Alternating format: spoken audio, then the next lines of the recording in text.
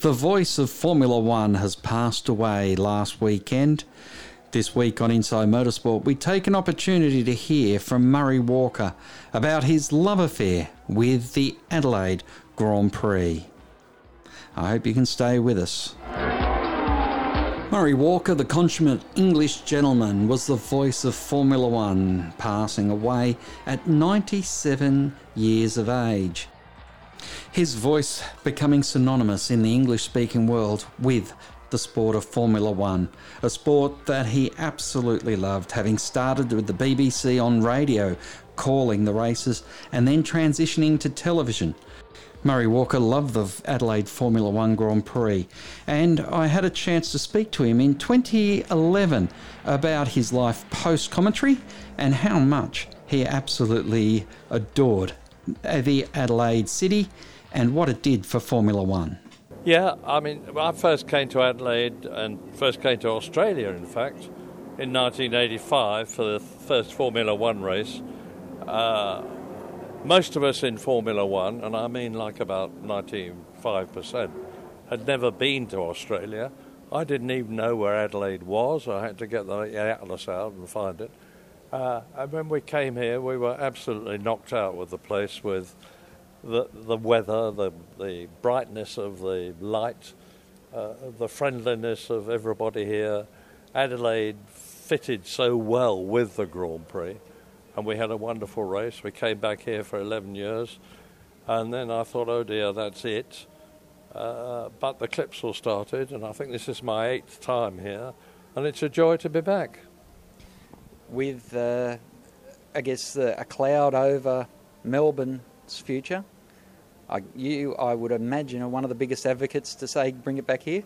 Well, I know nothing about the politics of what's going on at Melbourne, whether it's a sort of power play between Bernie Ecclestone and Rob Walker and the Melbourne politicians.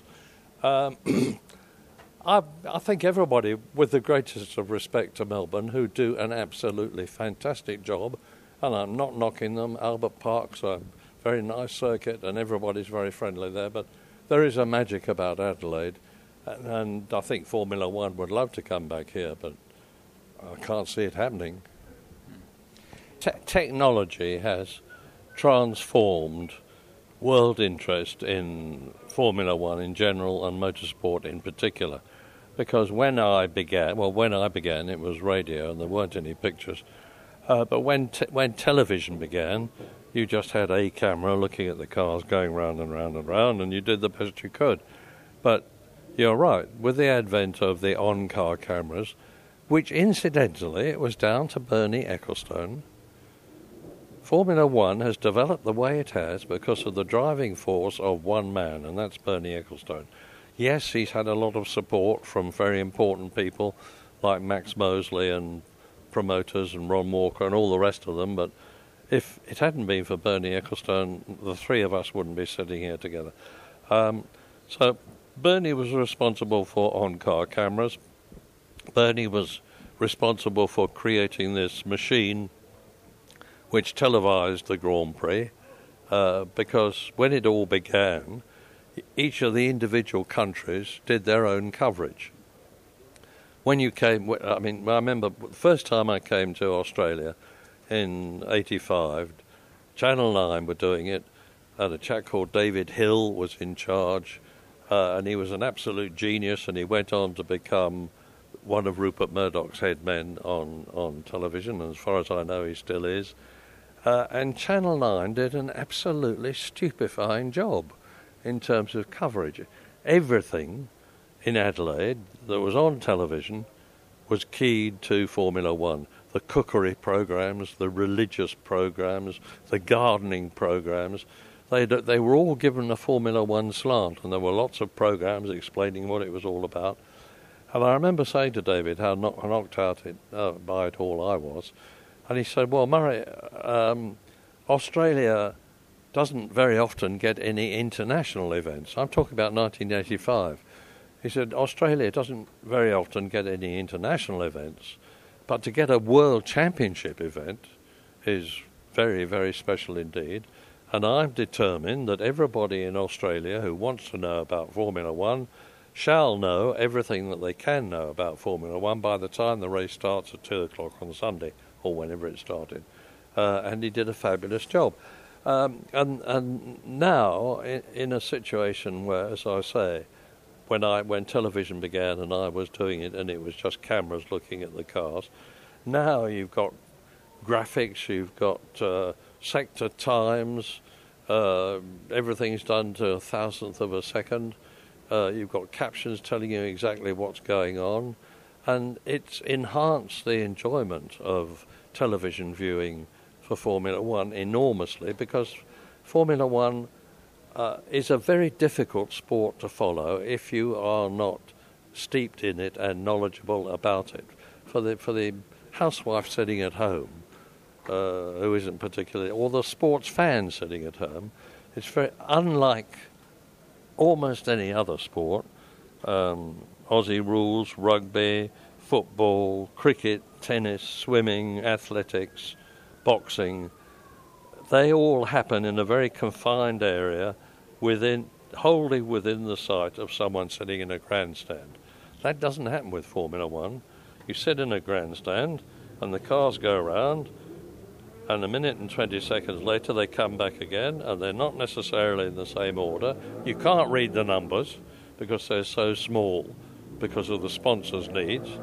And if you could read the numbers, you probably wouldn't know who they related to.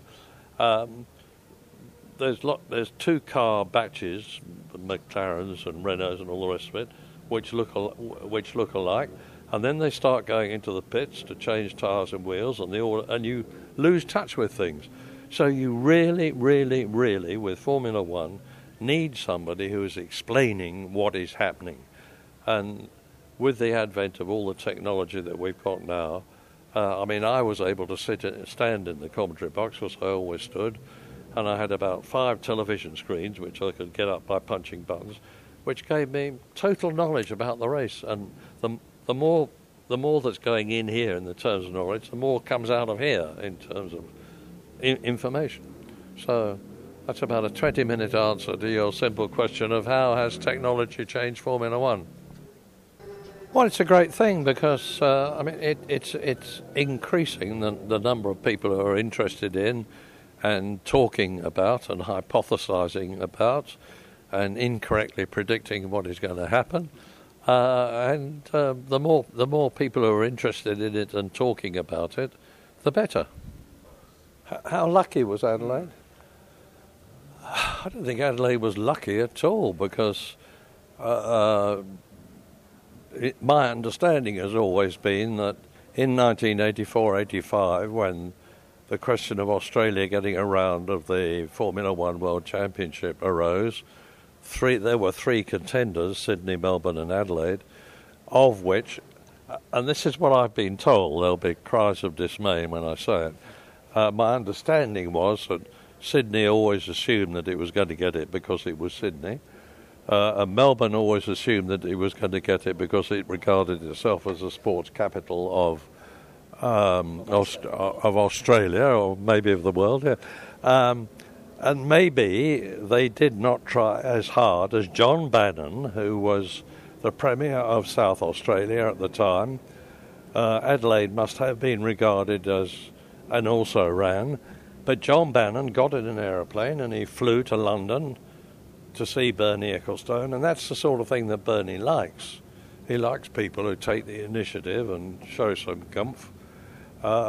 And John Bannon did a deal with Bernie, and then he got in another aeroplane and flew to Japan and did a deal with Mitsubishi to sponsor the race. So I don't think Adelaide was lucky. Adelaide fought very hard for what it subsequently proved it richly deserved, because it did an absolutely fabulous job, and like where we came in today, I say that Formula One would love still to be here. Our thoughts go out to the friends and family of Murray Walker. That's all we have time this week for on Inside Motorsport. Until next time round, keep smiling and bye for now. Inside Motorsport is produced by Thunder Media for the Community Radio Network.